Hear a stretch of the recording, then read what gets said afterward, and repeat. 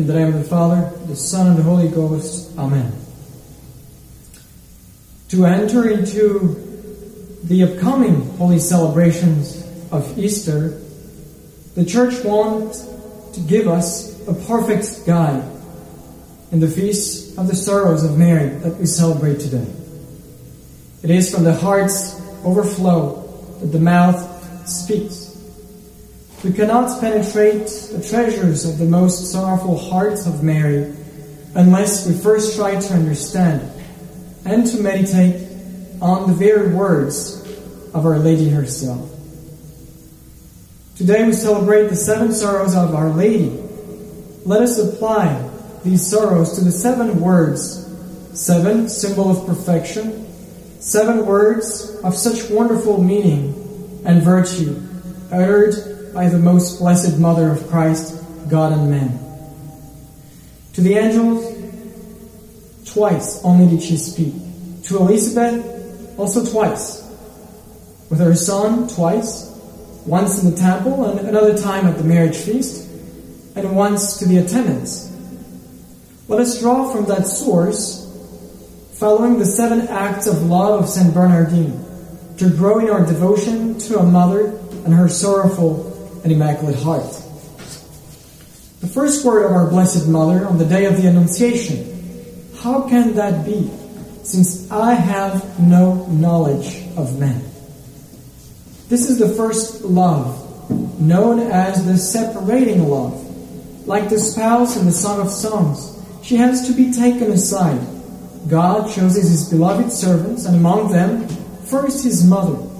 He gives them all proofs of His divine love, but He asks in return a radical separation from all that will not make possible the flood of graces in the soul.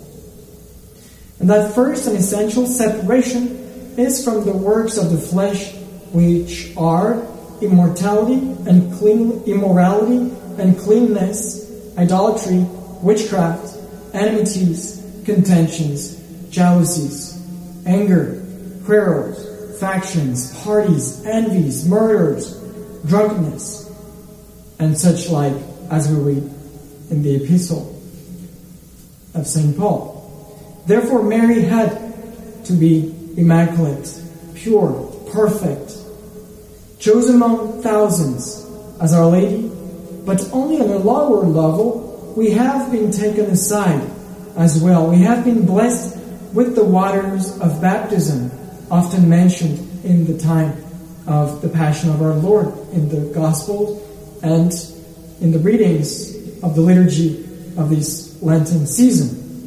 We have been constituted heirs of the kingdom of heaven. For this reason, our King and Master cannot suffer any betrayal, any infidelity. We cannot serve 2 masters, as clearly indicated in the Gospels. Separation from the world, but union with the divine, is now made possible because of the second word of Mary. Behold, the handmaid of the Lord. Let it be unto me according to thy word. Mystery of the Incarnation. Separating love that leads to transforming love. Let it be unto us according to His word. Constant obedience to God's will that will set us free. He transforms our soul, our human nature through His grace. We are no more slaves of our human nature, but we are now elevated to a supernatural life. Not that nature is destroyed, no, but lifted up.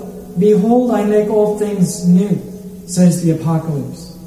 There must be a renewal in the air life of your minds, says the great apostle, writing to the Ephesians. You must be clothed in the new self, which is created in God's image, justified and sanctified through the truth. Grace transforms. The sacraments transform. The liturgy offered to you every day here transforms. Prayer transforms. And because all that is coming from God and given by Him, it is, of course, certainly what is best for men. Why being worried? For your Father knows that you need all these things. But seek first the kingdom of God and His justice, and all these things shall be given you besides. It belongs to the essence of goodness, as we know, to communicate itself to others. And this is our third word. And there, entering in, she gave Elizabeth greeting. After this transforming love, now the communicating love. And what better example for us than our Lord Himself?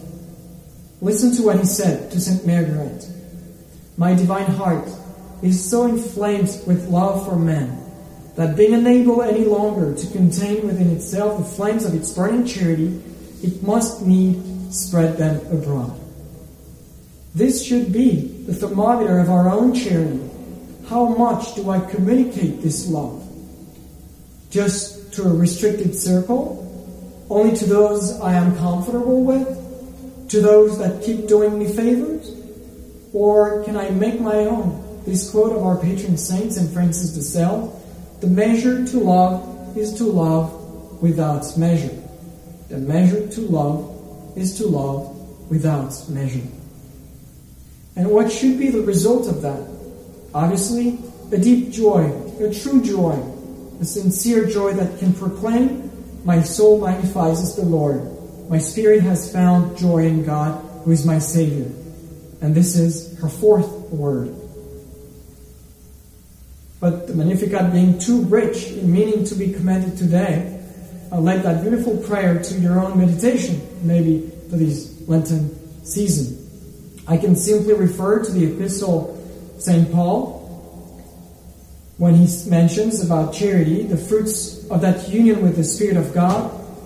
The fruits are charity, joy, peace, patience, kindness, goodness, long-suffering, mildness, faith, modesty, continence, and chastity. Now the fifth word, my son, why hast thou treated us so? Think what anguish of mind thy father and I have endured, searching for thee. This is what we call the savoring love. The lover cannot stand, cannot suffer, cannot put up with the separation with the beloved one. Every single moment spent with the loved one is immeasurable. Think of a young fiancé savoring every second spent together. Think of all these saints savoring the grace that was given them to spend a few minutes in the visible presence of their spouse, Christ our Savior. If we could only for one day be able to savor truly and deeply the love of God for us, we would never wish to leave Him or to offend Him even slightly. Let us beg for the grace to savor these moments of intimacy with the Blessed Trinity in our daily prayers, even when dry and feeling less. Constant exterior silence of Our Lady that was filled with a constant interior conversation with her beloved Redeemer. The sixth word, they have no wine left. Wine that prefigures, announces, prepares that divine wine that soon was going to flow from the cross, to inebriate our soul with the joy of the promises of our own redemption. Mater Dolorosa, Our Lady of Sorrows.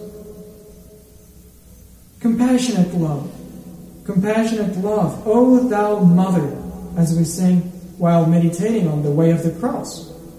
Fount of love, touch my spirit from above, make my heart with thine accord. Make me feel as thou hast felt. Make my soul to glow and melt with the love of Christ my Lord. Once the soul has reached a deeper union with God, then love consumes all our faculties, and I, my own self, disappears, vanishes to become Him. This is the consuming love. Do whatever He tells you. This is her last word. One single will. Our will is no more ours, but entirely His. Only as thy will is, not as mine is. Like a piece of wax, our own will is totally melted in God's will And despite our imperfections, despite our weaknesses, despite our incapacities, we become a powerful instrument in the work of salvation for souls. To conclude, I invite you all to meditate on the words that Our Lady told Lucia, Jacinta, and Francisco at Fatima. So actual, so appropriate for the time of confusion, uncertainty, and darkness that we have to endure today. God wishes to establish in the world devotion to my Immaculate Heart, and for today, sorrowful heart. If you do what I say, many souls will be saved, and you will have peace. In the end, my Immaculate Heart will triumph. And so, let us approach with confidence the cross of our Lord next week on Good Friday. And with tears, let us humbly beg Him to tell again His Mother, for each of us, "Behold thy son, behold thy daughter." And to each one of us concerning His Mother, "Behold thy mother." Immaculate Heart of Mary, protect us. Sorrowful and Immaculate Heart of Mary, defend us and pray for us. Amen.